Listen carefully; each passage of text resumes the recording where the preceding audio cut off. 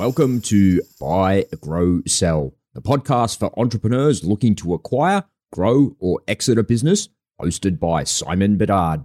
Hey there, it's Simon Bedard here. If you're brand new to the Buy, Grow, Sell podcast, then welcome. It's great to have you on this journey. Since its launch, I've interviewed many entrepreneurs that have bought, grown, or sold a business. And in some cases, they've completed all three steps and started all over again. Our goal is to share the stories of business owners that have traveled at least part of this cycle so that we can learn from their experience. Whether it's the dizzying heights of success or the hard lessons learned through adversity, we get to the heart of what drives success and how to apply these lessons on your journey. So join us for the best insights, interviews, and inside information on how to buy, grow, and sell a business, straight from the entrepreneurs who've lived and breathed it.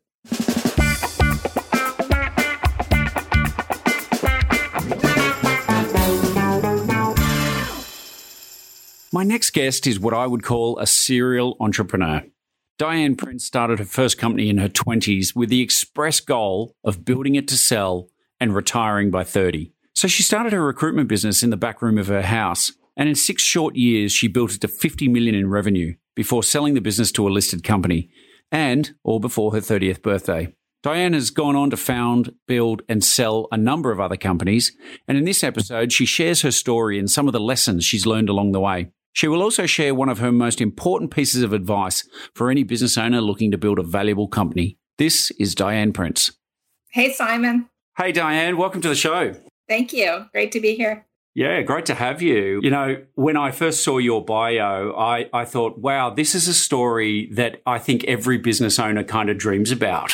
50 million of revenue in 6 years is an amazing accomplishment. You know, tell us a bit about the company. My first company that we're talking about, that's the one everybody wants to hear about. That was the biggest one. It was a super niche staffing agency. So we specialized in, and I'm not sure if you have title insurance in Australia. I think you do. It's really specific, and it's the people who do technical searches when you're buying a property.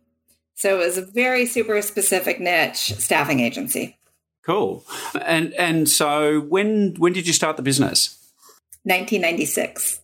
96. Okay, cool. So the internet was just coming about and things were starting to happen. I remember it clearly, unfortunately. It makes me feel a bit old, but Yes. So you started this thing in the back of your house. That's correct. I wasn't in that house before we started it, but the clients who we thought were going to be our first clients were in Pasadena in California, near LA. And we thought that's where our main clients were going to be. And so rented a house in that area. That was the idea. It didn't turn out that way, but that was the idea. Yeah, cool. And you started this on your own? I started it with my husband. Yeah, my then husband. Yes. Life changes. I started it. I quit my job and started it, and then he came on board very quickly after that. Excellent. And what led you to doing this? I mean, was your background in this sort of technical area? No, not at all. And my background, actually, I had temped. So back then you call it temp, but I had worked as a temporary secretary receptionist during college and graduate school. So I knew how that looked or how that business worked. And my father was in title insurance. He was an executive at a title insurance company. And I always believe, Simon, that when you create a business, I'm a big believer in the why and what your goals are. And so our goal was to start a business and see if we could build it and sell it and retire, which is what we did. You know, we ended up getting divorced. So that's a whole other story. That was after the exit. But that's fascinating. So you started the business ultimately with the end in mind, and selling was the ultimate objective from day one? It was. That was in our original business plan, yes. Yeah, great. It's not as common as I'd like to think, where people are starting with the end game in mind and building towards that goal. And, you know, obviously there's always a winding road, right? We like to think business is a straight line and it never really sort of turns out like that. So tell us a bit about the business and how did you grow it in such an amazing sort of fast pace? Well, the funny thing is about like what you just said. So people, when we were selling it, would say things to us like, it's like you won the lottery. We're like, no, it was actually that we made a plan to do this. And we executed on the plan. And it actually, for a multitude of reasons, it happened. So it was planning from the beginning, but not over planning. We got a book, the actual book back then called How to Start a Temp Agency for Dummies. That series of books. And we basically followed the steps with a lot of winding roads. It was not that easy. Yeah, look, and you need to contextualize anything like that. But I mean, I love the idea that you had a plan, you did some research, you pulled it together, and you started executing. And no doubt, you jumped all over the place and put out fires and dealt with a lot of stuff on the way, I imagine. Well, the main thing was executing, because throughout the whole business, throughout those years, so many people would say to us, "Oh, I had that idea too," or and we're like, "Okay, well, we're the ones in this in this house," and we eventually moved to offices, and we had several offices around the United States. But it's so much not. I mean, it was a good idea, and it was a really good timing for what we were doing in the market. But also, it was hugely, as you know, on all about the execution. And were there any sort of, I mean, it sounded like a great idea, the timing was there, but was there any sort of period through that beginning years maybe, where you kind of weren't sure or you were questioning it? Did you ever doubt that you were going to hit the plan? Oh, there were times. There were times that at the beginning once, I remember my then husband said, if someone offered us $100,000 right now, I would sell this. And I got so mad. I'm like, what? Like, we had this huge fight. And I'm like, no, and I think that goes to show, I was actually speaking at an event earlier today. And I now this is bringing it up in my mind, because it's like, you just, once you start the business, like you have this idea, and then all of a sudden you have a business. And then there becomes a certain stage that I think is very common for founders, that all you want to do is not have this business anymore. Yeah. I think it's different perspectives, right? Looking from the inside out and having to deal with all the kind of minutiae that comes along with the business, right? Yes. And so, how many staff did you have in the end? Oh, we had thousands. We had, if you think about it, so we got to the point where our weekly revenue was $1 million a week, and our typical bill rate was about $40 an hour per person. So yeah, so for our temp staff, and internally, I think we had about 50 people internally. We had offices around the United States. Yeah. Okay. So 50 kind of technical employees, but then representing thousands of people out there who were looking for work. Well, as we built our team, we brought in co-founders, what you call them today, to co-founders, but we brought in basically partners who bought into the company. So they took executive roles, and then we hired managers in different offices, and then we hired recruiters and salespeople, and then we had the people out there who were actually doing the contracting work. Yeah, interesting. And so, so the model was all temping. It was, and I imagine, you have people for set contracts and things like that, do you? Or is it, is it just literally ad hoc stuff, or how did that sort of work?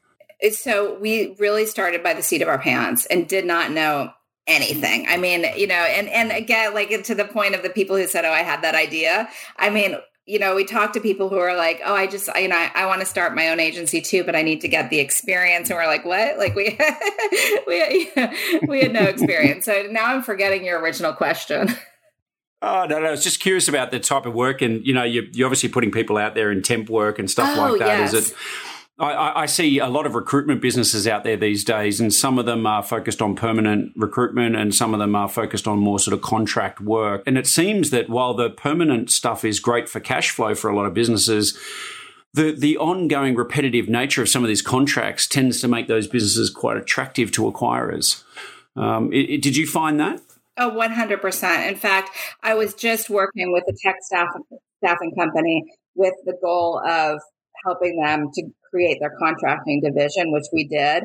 And I mean, brought on, like one contractor was worth $5 million of recurring revenue. And then, Wow. and then you stack, I mean, you could just see the difference of, and they had originally started a year before I started my first company in 96, and you are still building and growing. So it 100%, you can't really, I think it's difficult to exit a direct hire company unless you really are, like Corn Ferry status, because otherwise it's highly profitable and it's a lot less stress. I mean, when you have contractors and they're employees and you're paying into their taxes and health insurance, and there's a lot of different and there's, especially in the States, there's a lot of different lawsuits that there's a lot of, it's very complicated and margins can be thin. But when you put people on contract, sometimes it's a set period of time, but other times they stay, like they become part of, really part of the workflow. And then you keep adding people on. So it's really, that's how you build in recruitment. That's how you build a scalable business to exit. And so, I think one of the things many business owners would be asking is how do you drive to that sort of level of revenue? I mean, I think so many people and in many businesses, pick an industry, doesn't matter. They all seem to have these kind of ceilings or hurdles that people struggle to get over certain revenue levels. And, whether it's 2, 5, 10, then 20 and so forth, 50 million is a solid business. So, I guess I imagine a lot of listeners would be interested to know, like, how do you drive to such a high level of revenue in such a short period of time?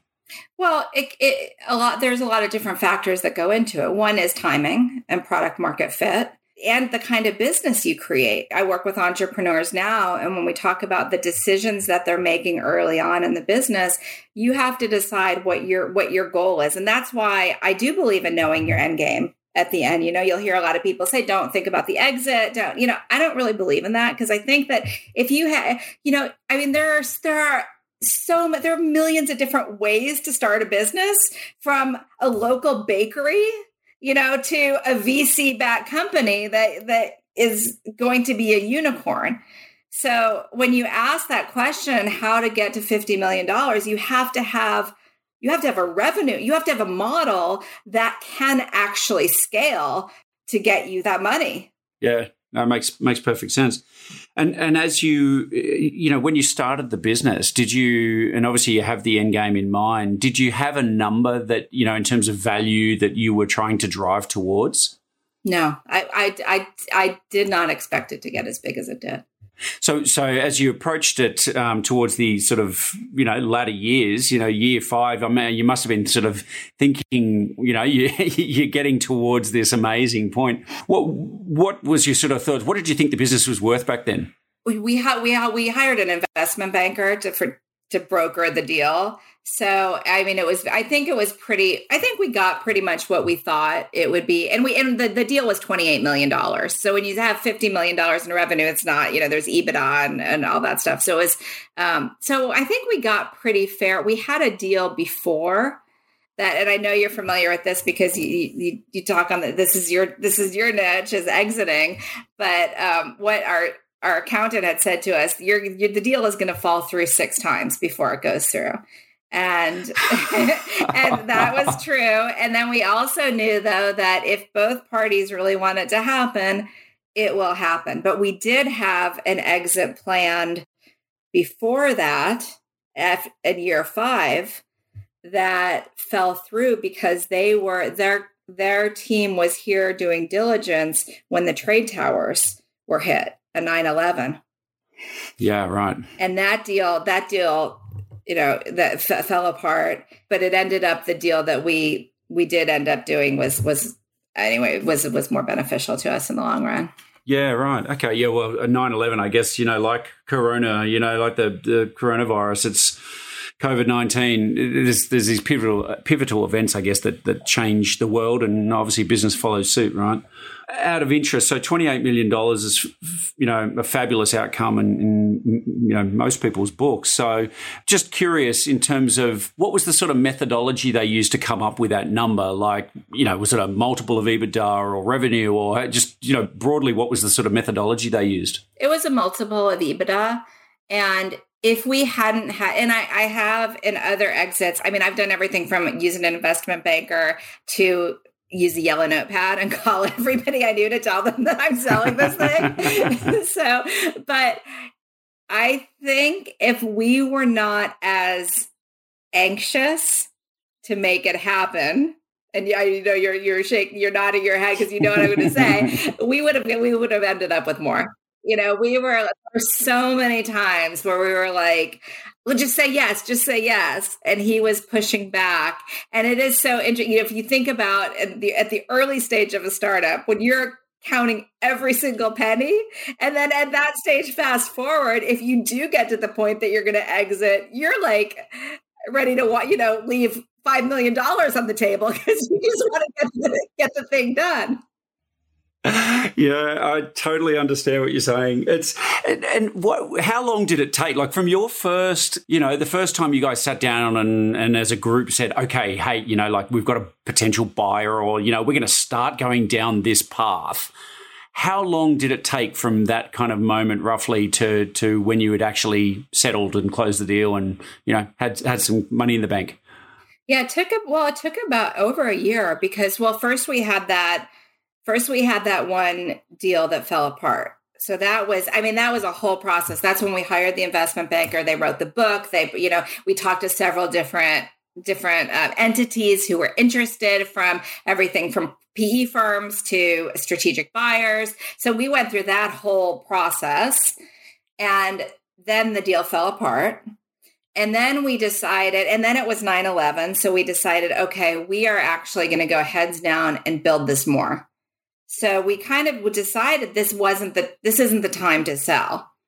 And we were pivoting to the strategy of buying other companies. We decided this would be a good time to acquire. And so we hired someone to come in and do it for us. The first call he made to a business broker, he said, no, but I think I know a company that might be interested in buying you. So my next 10 months in my role in the company, I was working on the deal. So it took about 10 months from that call to actually closing the deal. Yeah, interesting. And I think anybody who's been through a deal will relate to what you're saying. And for those who haven't, share with us a little bit, like how much time and effort goes in on your behalf? Obviously you have a day job, right? You are a busy, successful entrepreneur. You're doing stuff. And now you've got this entire new process sort of going on in your world, which, how did you find that from a timing, commitment, emotional sort of perspective? Well, we had a team, but we had a strong executive team, and we had an operator who was running the day-to-day part of the business. So I really had to, I made that my full-time job. I had started another company while we had that company. And then I brought in a team to run that. And that was a software company. So it was like early days of internet. But honestly, I didn't do much else. And even with the investment bankers, I've done deals later on that I didn't, I guess, most of them, it took a lot of time. It's so many documents. I have a photo, an old photo of the conference table of the files that you actually had to sign. It's entire, I don't know how many files, but yeah, it was a lot of work. Do you know, it's kind of funny saying all that because you do a due diligence and you're right, there's so many documents, there's so many things to do. And of course, I imagine there wasn't really these kind of digital online in the cloud data rooms then, right? So I would love to see that photo of all those documents. I can imagine. I'll send it to you. Yeah, can just imagine every now and again when I'm, feeling frustrated, or the team's feeling frustrated about pulling together an online in the cloud data room, I'll show them the photo and go, hey, it could be worse. Yeah, it was so fun though. I mean, we knew it was at the end of it, at the end of signing everything, so I could not complain at all. Yeah, well, I guess it's light at the end of the tunnel, right? That's fantastic. Yeah. And what happened when you sort of struck the deal? Did you have to hang around for a while afterwards? What did that sort of look like in that transitionary phase? Well, we had, and I strongly believe when you're building your team, that everybody has to have a strong motivation why they're part of the company. You'll hear people say that you need somebody who shares your passion or your vision. I don't believe that, because I don't think anyone, if they're not the founder or the original founder, they are not going to be as passionate about your business as you are. I just don't believe that. It would be very rare. So we found some, because we knew like our goal was for that company to get out and retire. Like we wanted to retire in our 30s. So we found our first like co-founder or partner who he came in, he bought in. His goal was to be the CEO of a publicly traded staffing company. So all of our goals, we had different goals, but the business was a vehicle to get us all to our goals. So that's what happened. So we brought him in. He ended up staying. We stayed for a little bit, but you know how it goes. You don't really like advise for long, or it never works.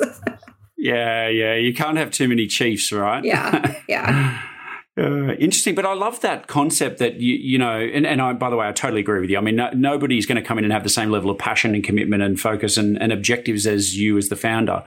But I love this idea that you were able to have multiple stakeholders with very different objectives and goals, and yet align that enough to work collectively on one core outcome. I mean, that in itself can be challenging. Mm-hmm. And so you've settled the business, you've gone on, and since then, of course, because you're early retirement. And so what do? You go and, of course, start some new businesses. So tell us a little bit about those new businesses and where that sort of has led to. Yeah, this is the part that's going to be my book and then turned into a movie. A drama. Oh, look, there's drama everywhere, isn't there? So if you remember, our goal was to retire and spend time together. We got divorced. Well, at least you can laugh about it. That's the main thing. This was 13 years ago, but there were a lot of them. So we started some different. I took over a bit. So while we basically so I made millions in my 20s. I was retired in my 30s. I learned a lot of lessons in my 40s. and now I teach other people how to start, scale, and sell their companies. Yeah, awesome.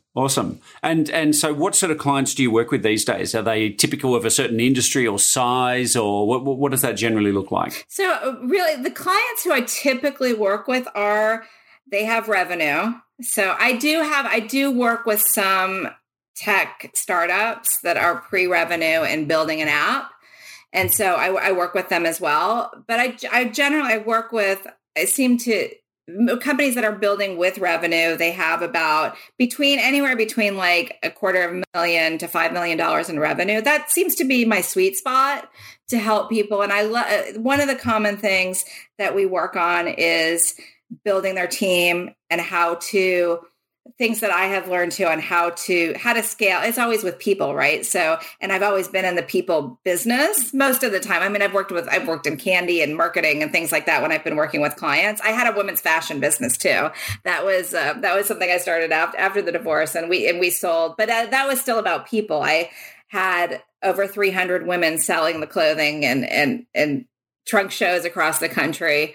So, so generally what we work on are things about scaling. And sometimes what I do, it's a combination of coaching and consulting. What I realized is that there's so many coaches out there who haven't actually founded businesses, a lot of startup coaches. And I thought, well, that seemed kind of interesting to me, because you can't really know what it's like to stay up at night and not know if you're going to meet cash flow or deal with people problems and things like that.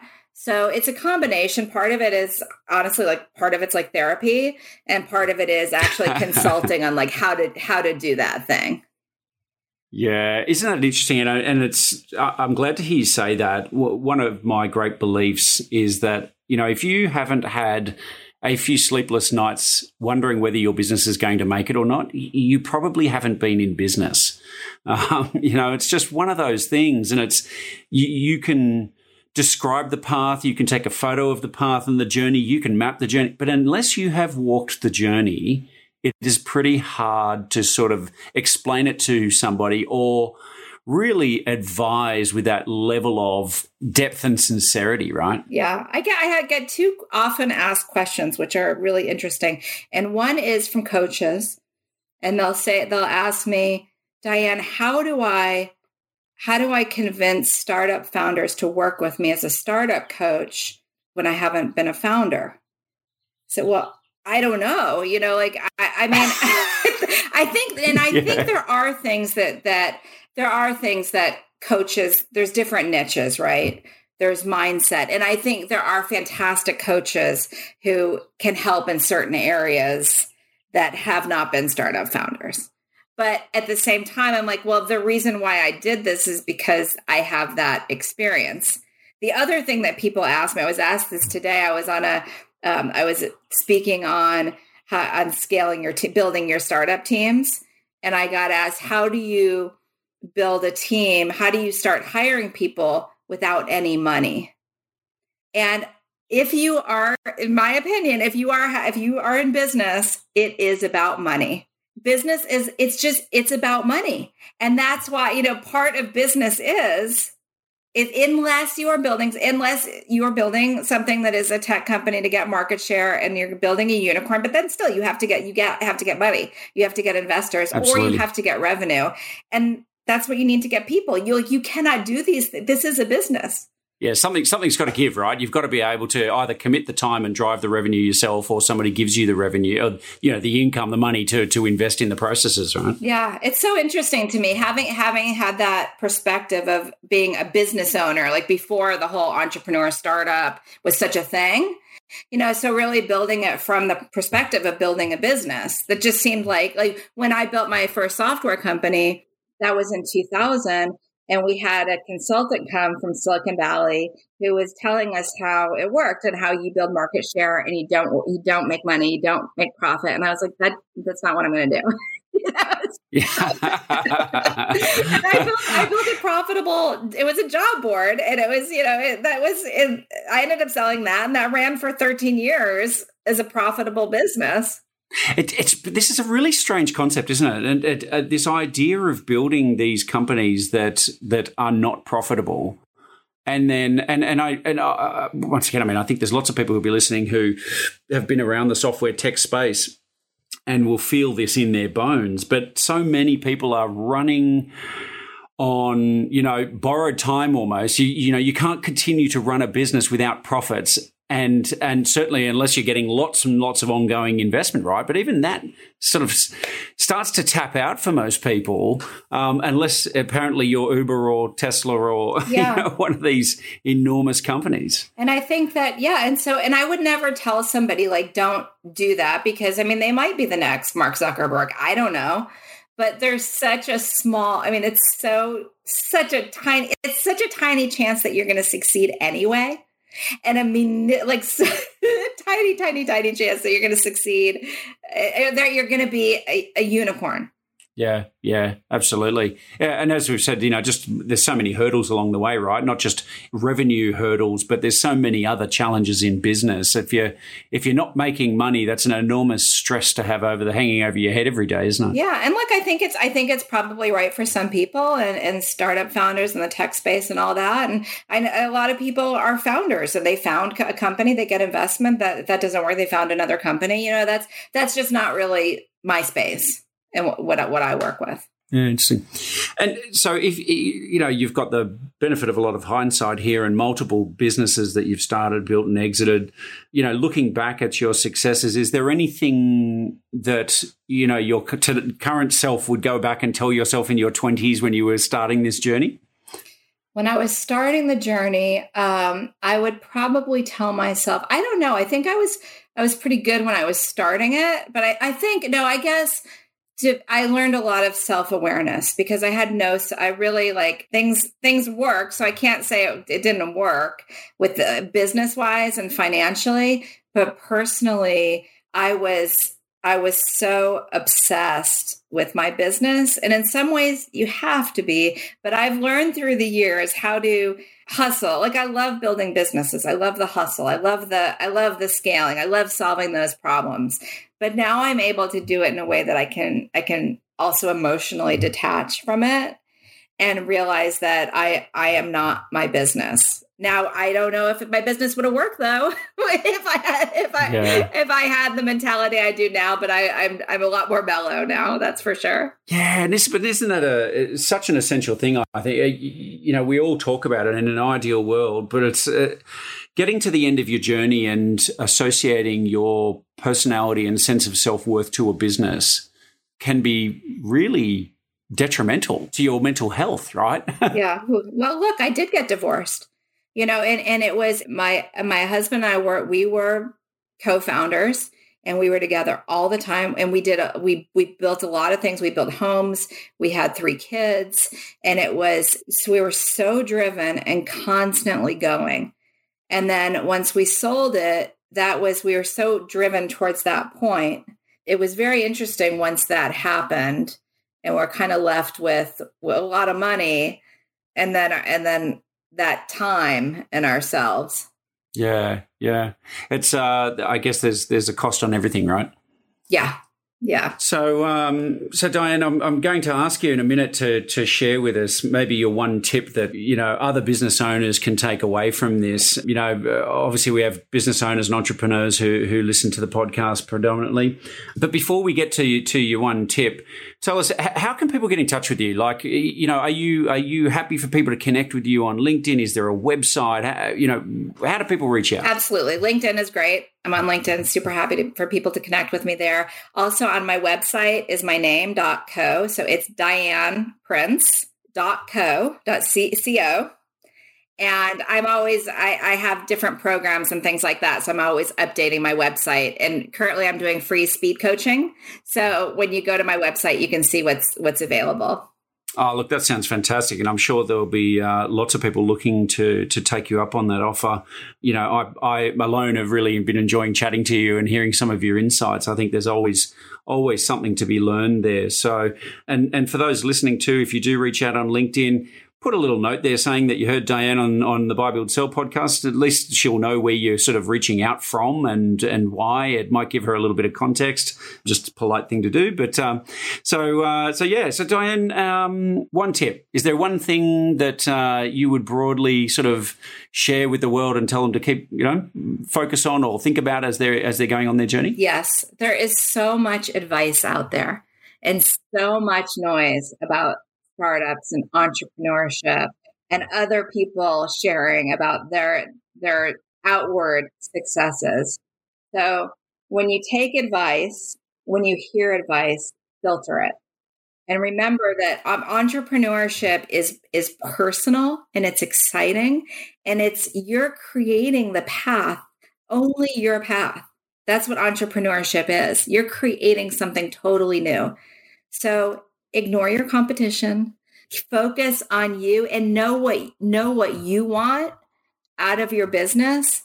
If you know your own vision and your core values, then you can filter all of that other stuff to stay on your path because there's a million different decisions that you can make. And each of those decisions is going to affect how you live your life. So once you know, just remember that you can make decisions and all of the decisions that you make in your business are going to affect how you live your life. That's some very wise words, Diane, and thank you so much for sharing. I think this message of work out what kind of life you want and then build a business to deliver it is something that the world needs a little more of. So look, thank you so much for being on the show and sharing your story. I know so many people will get a lot of value out of this. And as we said, anybody who would like to get in touch with Diane, please reach out on LinkedIn or her website, dianeprince.co. I'm sure she'll be very happy to hear from you. Diane, thank you so much. Thanks a lot, Simon.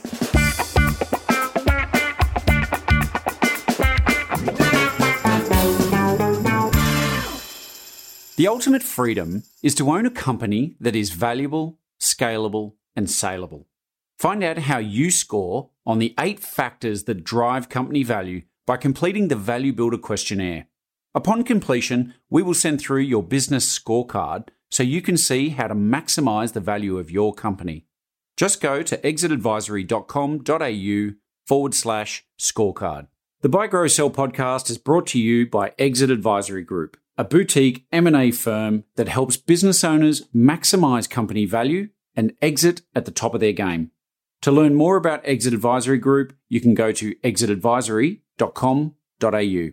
And if you like what you've just heard, you can subscribe at buygrowsell.com to get a new episode delivered to your inbox each week. Thank you for listening to the Buy, Grow, Sell podcast with Simon Bedard. For complete show notes with links to additional resources, visit buygrowsell.com/episodes. Simon is the founder and CEO of Exit Advisory Group, and you can follow him on LinkedIn.